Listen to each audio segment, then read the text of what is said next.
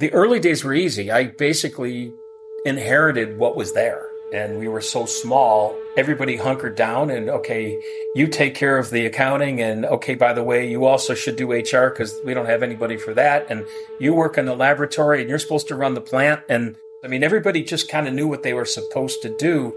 I think young entrepreneurs need to find mentors. They need to find people that can help them learn.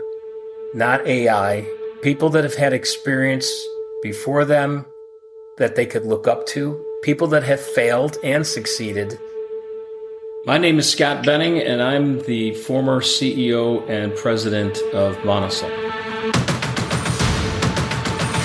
This is Code Story, a podcast bringing you interviews with tech visionaries. Like 6 months moonlighting. There's nothing on the back end. Who share what it takes to change an industry. I don't exactly know what to do took next. many goes to get right. Who built the teams that have their back. The company is its people. The teams help each other achieve. I was proud of our team. Keeping scalability top of mind. All that infrastructure was Yes, we've been fighting it as we grow. Total waste of time. The stories you don't read in the headlines. It's not an easy thing to achieve, mind Took it you. off the shelf and dusted it off and tried it again. To ride the ups and downs of the startup life. You need to really want it. Not just about technology. All this and more on Code Story. I'm your host, Noah Laphart, and today how Scott Benning took a water-soluble company to new heights and built the films used in Tide Pods. This episode is supported by Terso. Terso is the open-source edge database from the creators of libSQL. Do you put your edge computing close to your users? You should put your data there too. Terso makes this easy utilizing the developer experience of SQLite. Access a free starter plan at terso.tech/codestory. Terso, welcome to the data edge. This episode is brought to you by our friends at MemberStack. MemberStack is the fastest way for you to launch a beautiful Webflow MVP with robust authentication and smooth payments integration. Join companies like Slack and American Airlines in serving millions of members every single day. Get started for free by visiting memberstack.com/codestory. Scott Benning is a 63-year-old kid at heart who grew up in Buffalo, New York. He got a degree in chemistry and went into the plastics industry. Outside of his profession, he is super active, playing drums in a rock band, racing GT race cars competitively, kayaking, hiking, and golfing. He's been married for 35 years with 2 older children. Many years ago, Scott joined a small division of a company in 1989. Scott took the company to new heights, developing and selling a material that you probably use every day, the film that wraps Tide Pods. Since retiring from the company, he is advising other companies and helping entrepreneurs through his book titled Formulating Solutions. This is Scott's creation story of Monosol. It's a company that's hard to explain, or it used to be hard to explain. What do you do? Well, we make this film that looks like plastic that we don't call plastic, but it's a polymer film that dissolves in water and disappears. Halfway through that conversation at a cocktail party, people would walk away and say, I need to get another drink. After about 30 years of working, we've built this to the point where now you can say, do you use Tide Pods in your laundry? Or do you use Cascade in your dishwasher? Well, the film that dissolves, that encases that product is what we've developed and what we do. Monosol was a division of Chris-Craft Industries. Chris-Craft really was a company that was founded on boats, making beautiful pleasure craft. And when I joined, they had sold the boat company. And it was now a holding company, essentially, for a huge privately held television network conglomerate.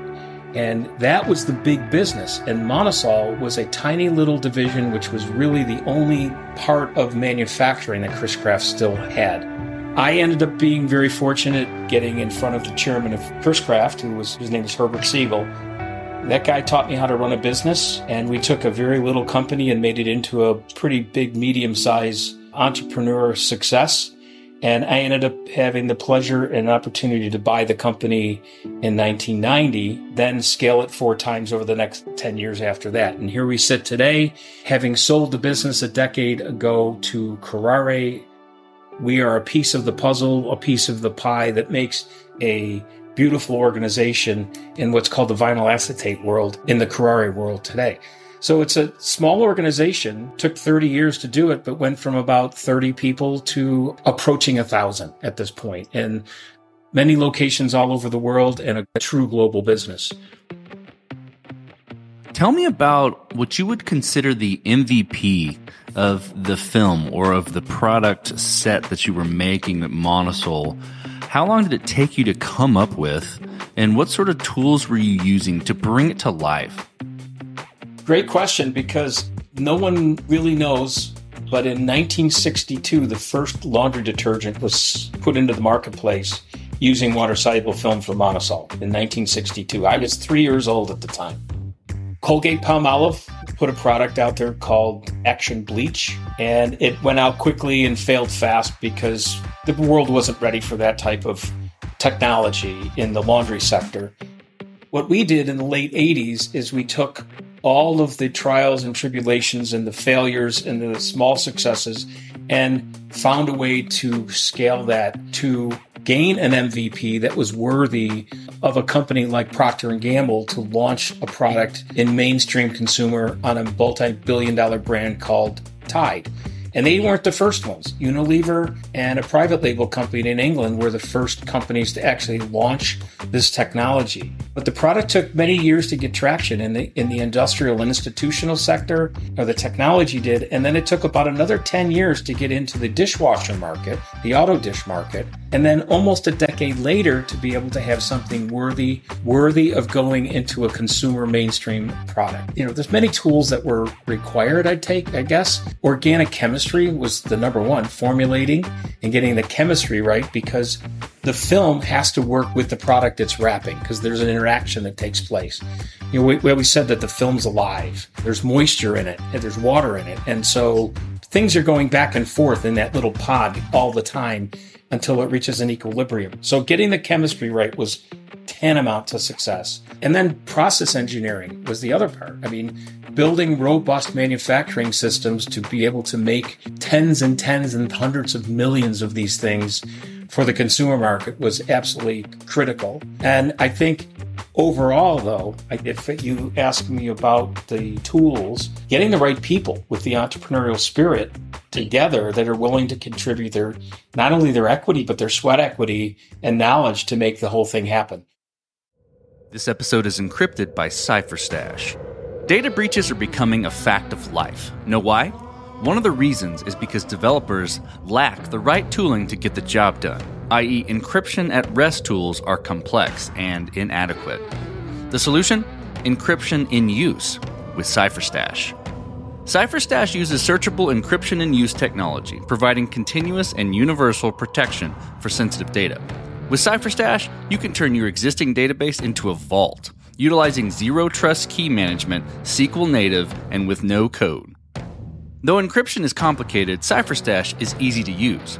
The tool fully supports SQL via a drop-in driver replacement, supporting the query types you know and love today. And did we mention it's fast? For queries over 100 million records, you can expect additional overhead of less than 1 millisecond. It's a no-brainer. Get started by reviewing their docs or downloading sample projects in Rails or Node plus Sequelize today. Visit cypherstash.com/codestory and get started protecting your data. This episode is supported by Treble. This day and age, APIs are a fact of life. And as such, product and engineering teams need tooling that is lightweight, real-time, and data-rich to help them ship and maintain APIs faster. That's where Treble comes in. Treble is an all-in-one platform for the entire API lifecycle. The product offers world-class monitoring and observability, providing more than 40 data points for each request, enabling you to understand everything from performance to user behavior. Dashboards help connecting your entire team for lifecycle collaboration. Documentation is automatically generated, saving massive amounts of time for your development team with every new release. And setting up Treble? Super easy and fast. In 3 simple steps, you can be up and running with their platform. Their pricing is designed to support API teams of all sizes. So get started with Treble today and automate your API ops. Did I mention they have a free forever plan? Find out more by visiting treble.com/codestory. That's TRBLLE.com/code story.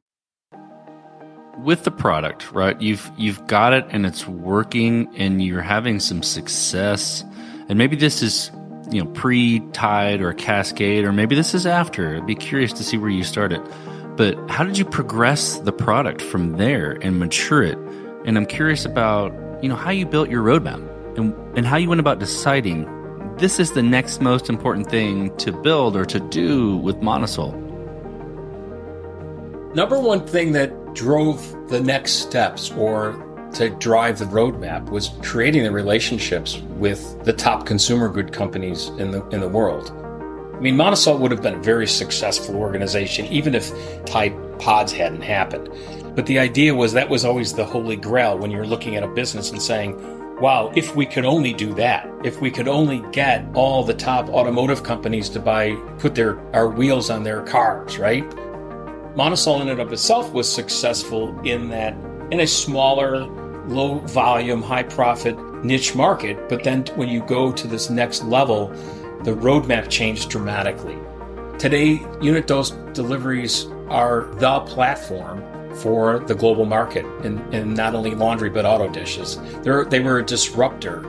They took over this platform, or this form took over for liquid laundry, which took over for powders years ago.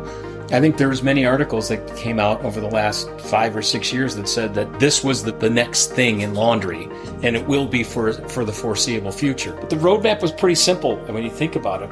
The data exists from the consumer companies of how many loads of wash are done in every region around the world, what their machines were like, and what the product had to do, how much water do they use when they wash, how often do they wash. I mean, all of that stuff comes from the consumer goods companies, and it's amazing how much information they have. The auto dish market was really easy because they're able to find out how many times people actually do wash, and how many times do they actually do auto dish washing or wash their dishes with a machine, as opposed to hand washing or waiting till the dishwasher is completely full. And if you see the advertisements today, they say it's more sustainable to do it more frequently because you use cooler water, and all the demographics and the logarithms of how consumers work have been developed.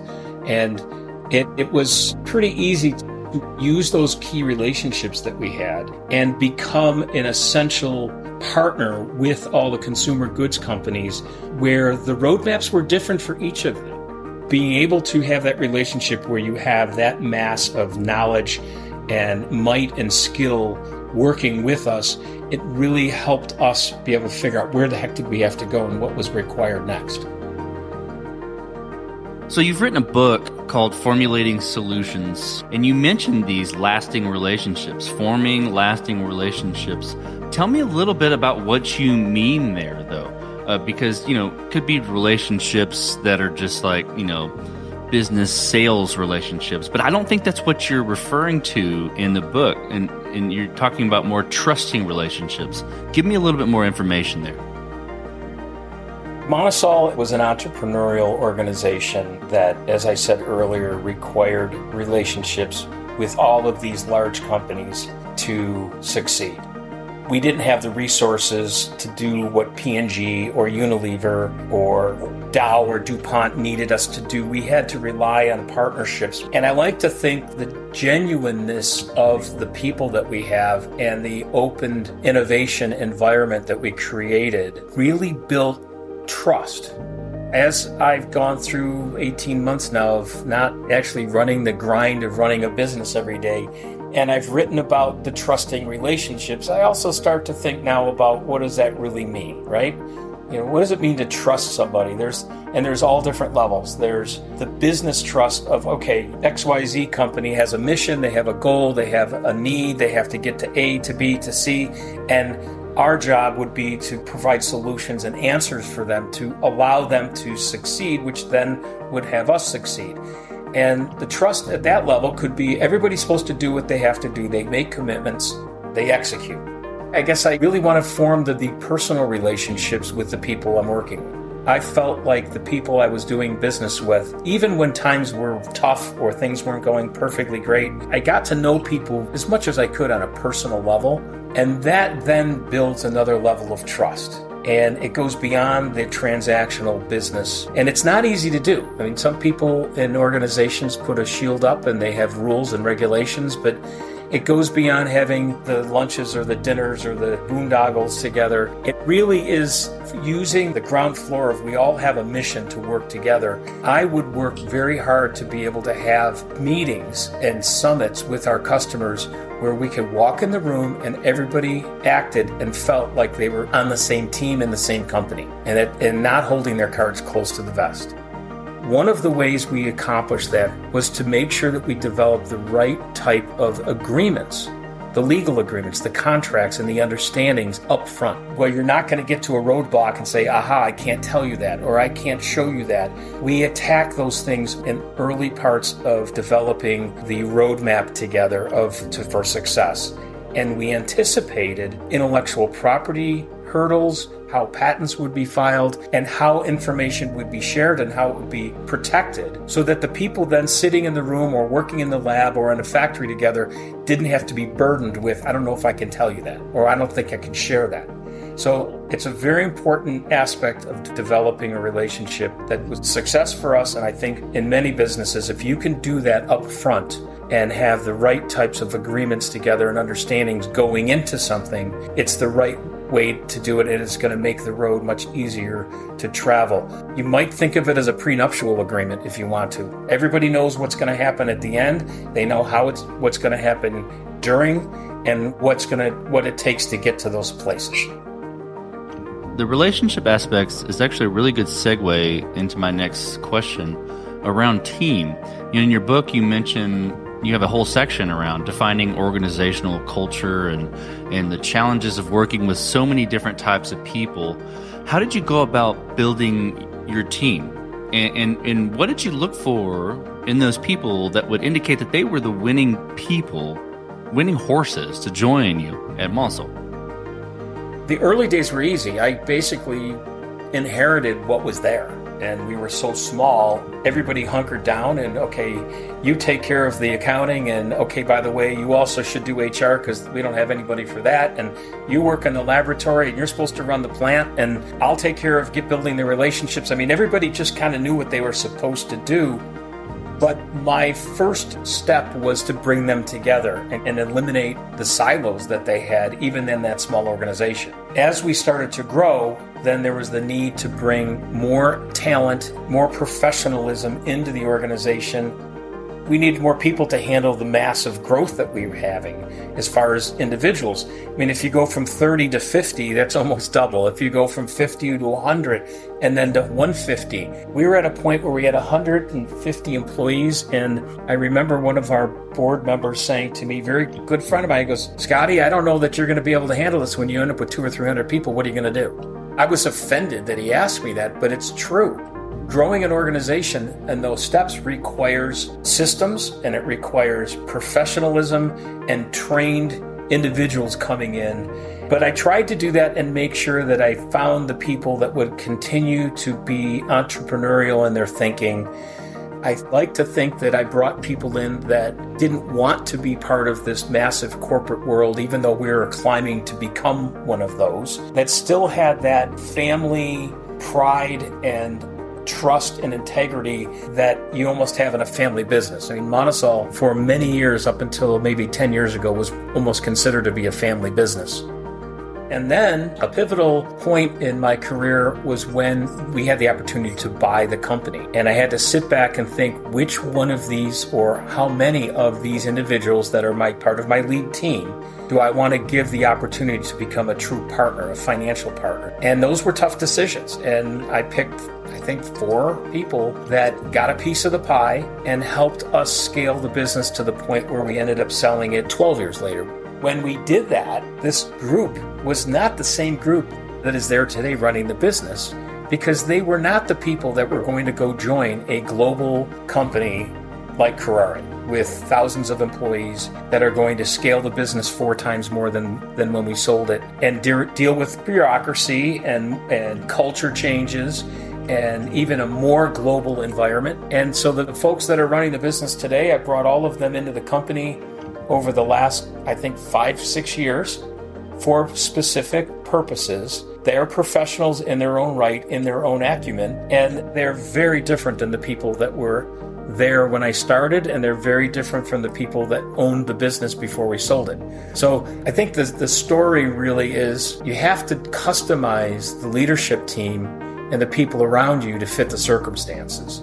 And not everybody wants to come in and be a Dow Chemical, and not everybody can be a mom and pop shop either. Some people work better in different environments, and the matching of that, it's tedious and there's risk taking. I didn't bat 1,000 and bet 100% on these things. I probably batted about 700. And there were times where things didn't go quite right and we had to make changes. This episode was automatically optimized by Cast. If you run cloud-native software on AWS, Google Cloud, or Azure, you know how out of hand the bill can get. This uncertainty hurts your business, but you can solve it with Cast AI. Cast AI automates cloud cost, performance, and security management for hundreds of companies of all sizes.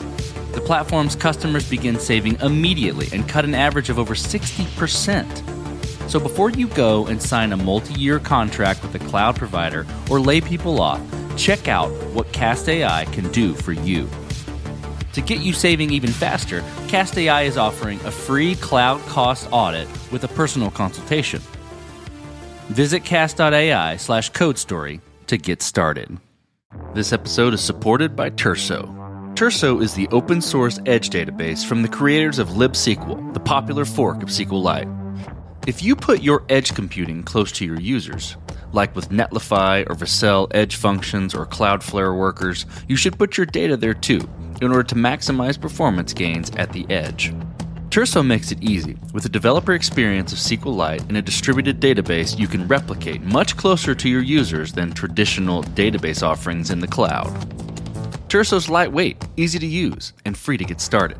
The team at Terso is offering a generous starter plan specifically for CodeStory listeners. Head over to terso.tech/CodeStory and get started today. That's TURSO.tech/CodeStory. Terso. Welcome to the Data Edge. Okay, so let's move into scalability then. And you have a whole section of your book devoted to scalability, to scaling. Tell me how you went about that process and how you had to kind of fight and grow your business and your organization as you tried to scale. Scaling is a word that I really never thought of until I was about to retire, and people were marveling at the fact that I grew the business, brought in investors, grew it again, sold the business, and then after I left, I stayed and I scaled the business again. Owners or founders usually, take their cash and run, and I wasn't in a mood to be doing that. I wanted to keep seeing this business grow. So scaling the business, there were two key aspects. One I just touched on was getting the right people there. I hired the gentleman that's the president of the company today. I hired right after I sold the business. Brought him in, and he did come from Dow Chemical, and he did go to Kellogg Business School. We get him through school to get all of the training, and I knew that we were going to need someone that has some experience and the willingness and a desire to grow in a larger organization. And so he's been at my side, growing and growing with the business, and today he's the president of the company. The other thing that we had to do is have the right people to put the growth of the business all over the world. We slowly moved from Northwest Indiana. We went from 3 miles away to 40 miles away to 250 miles away, all the way to England, then to Poland, and there's Japan. Little by little, we scaled the capabilities of the organization to not only be able to have the headquarters mothership in Northwest Indiana near Chicago, but also be able to deal with the cultural differences, the changes, and the trust of the people that is required to run high-tech manufacturing organizations all over the world. IT comes into place in a huge way. We actually built the plant that's in Poland throughout COVID. I was there when we did the groundbreaking, And no one from Monosol at headquarters went back there for over 2 years until the plant was finished. It was all done remotely, which was a marvel. It was unbelievable. Process technology and being able to continuously improve, but also be able to put manufacturing organizations throughout the world dealing with language, culture, geography, communications. That was key to figuring out how we would keep this roadmap of success going at Monosol. Scott, as you step out on the balcony and you look across all that you've built, what are you most proud of? I mentioned it earlier. I can stop just about anybody in the Western world and say, hey, did you ever use Tide Pods or something like it? And do you know who created that and made that innovation happen? And they would say, yes, I'd used it, but no. And I'd say, good, let me tell you the story. I'm proud of that because for years I had to try to explain what we did. I'm very proud of the fact that we took less than 30 people to blossom into an organization that's pushing 1,000 over 30 years and, took a few $1 million in revenue. And now we're what I would call a medium, large size organization. I'm very proud of seeing those things happen. And I watch around me. And it's pretty cool when I meet people that heard of me, heard of the company, and I can say I ran that business for 30 years. I'm also proud of the fact that I like to believe that I've helped many individuals blossom in their careers, and some of them have grown and been trained and they left the company, but many of them are there and they're flourishing. Today, I think people feel like if you show your resume at 35 and you haven't been in 5 companies, you're a failure. Where when I grew up, if you were in 5 companies, you were a failure by then.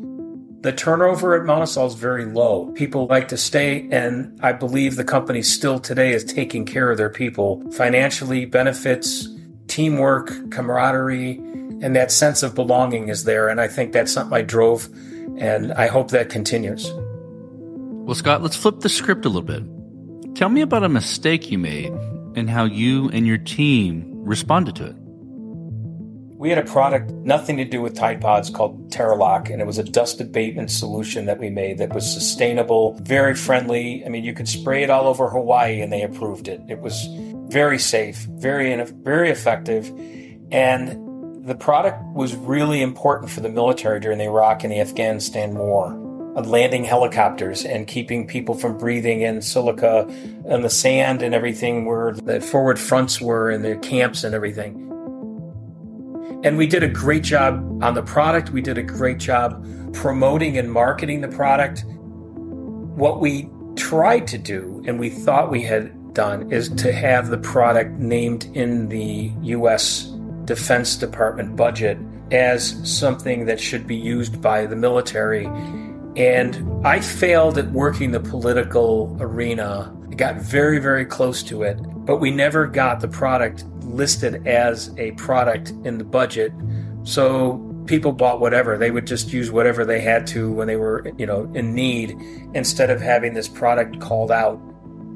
It's a little bit like, if you go to Boeing, some of our products are called out and they have been for 50 years as the film to use for a certain process in making an aircraft part. Well, they're never going to change that. We didn't quite hit that. And I made the mistake, I think, of having one of my key people that was the proponent and the owner of this product. I had him working on U.S. bases and talking to the U.S. government, and I realized much, much later when I was told that he was not a U.S. citizen, he was Italian and German, and they didn't really like the fact that an American wasn't the one working with them, which is really backwards in a lot of ways. But it was those little things that the forest and the trees, you just keep driving and driving. You do all the market research, and then you realize that I probably should have cut bait on this probably 3 or 4 years before I did. Even though it's a great product, I frankly still think there's a place for it. It's one of these where I hung on too long, and I think that was a big mistake. And the other thing, and I want to go back to this trust that I talked about, I've learned a lot of lessons through my career on trusting people. And I can only say that you have to really be careful on who you really, really trust, because there's a lot of fake people out there that I've been buffaloed before, I've been taken. And it's because think I'm very open and trusting. On one hand, you have to open yourself up like that to build those relationships, but you also have to keep your guard up too. So those are two, I've made a couple mistakes in those areas that I think I could have done things different if I could wind the clock back. So let's flip to the future. And you're retired from Monosol, and now you're CEO of MBS2 Advisors. You have a book out, again, that's formulating solutions. Tell me about what the future looks like for you.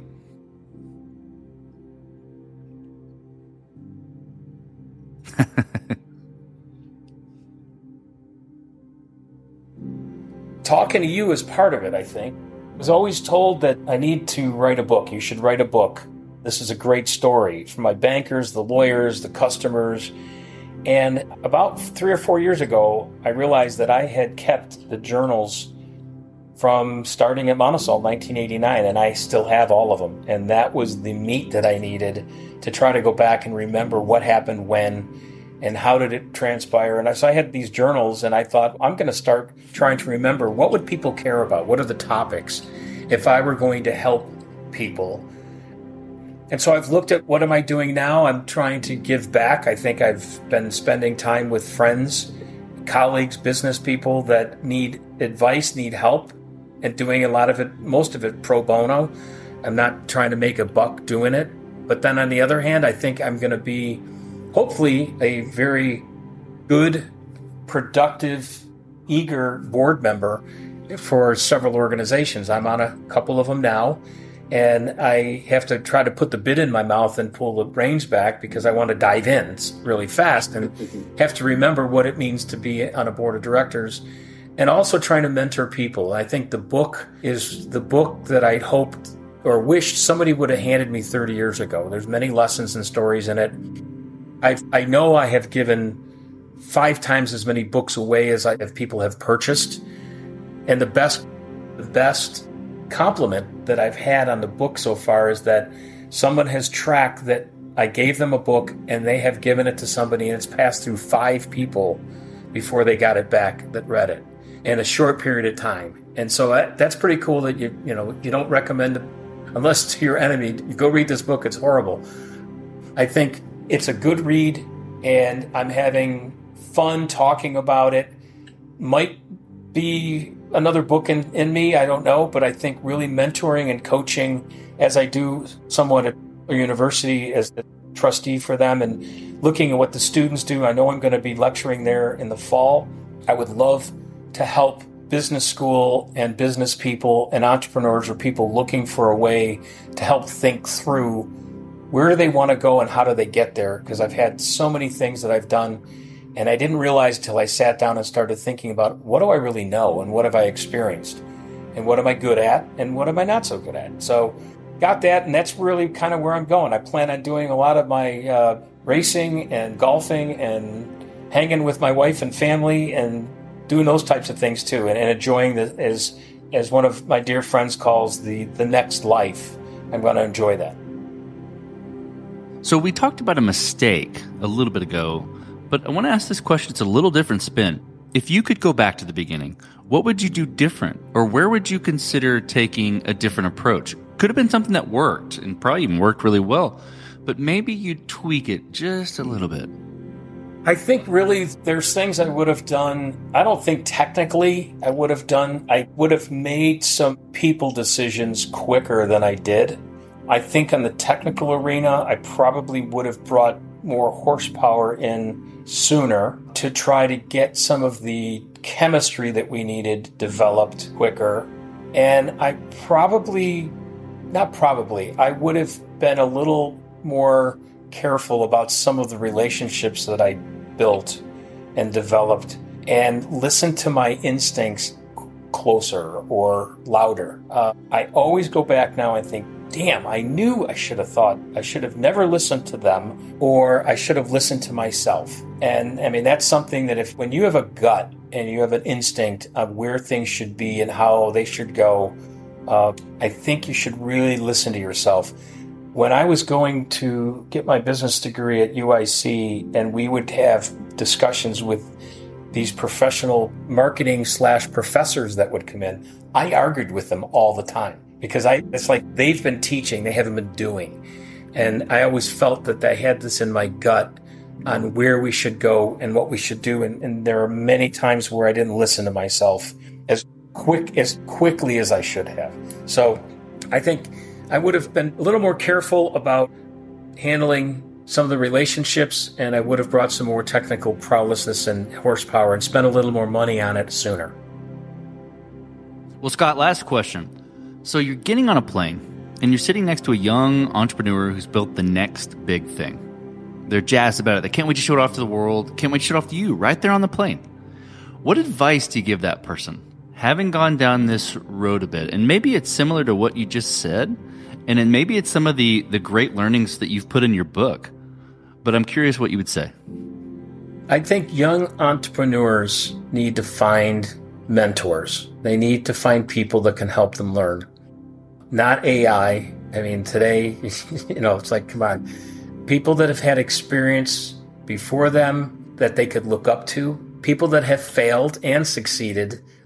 People talk about failing fast all the time, and I quickly say, okay, let's talk about success as well, because I don't want to just hang out with people that know how to fail. I want people that know how to turn those into success. A quote from my book and some of the people and from some of the individuals, and one of them that was running Monosol before I came in the scene in the 60s, they had an upside for a short period of time, and then they had a big market turn down, and they lost all their key customers, and he said to me, "It's a damn good thing we stuck money away for a rainy day or we would have gone under." And I think about that. If they hadn't done that, I wouldn't be talking to you today because they would have had to close the doors. So the idea of betting on the big drug and the billion-dollar industry, if you're really an entrepreneur and you want to grind it out, you need to make sure you don't stretch yourself too thin and you make sure you have something for a rainy day. And I think working with mentors, people that can influence how you think, are going to help you think that way. The last part is, when you do have something, protect it. I talked about getting agreements early on, but it seems like the world today is all about people copying, ripping off, whether it's music or whether it's formulations or chemistry. I think it's very important that people, especially entrepreneurs, realize what they have, listen to their instincts, and protect it as they go forward as well. Absolutely. You have a whole section in your book dedicated to that. Well, Scott, thank you for being on the show today. Thank you for telling the creation story of Monosol and all about your book, Formulating Solutions. I had a great time. Thanks for having me. I really appreciate it. Thanks, Noah. And this concludes another chapter of Code Story. Code Story is hosted and produced by Noah Labhart. Be sure to subscribe on Apple Podcasts, Spotify, or the podcasting app of your choice. And when you get a chance, leave us a review. Both things help us out tremendously. And thanks again for listening.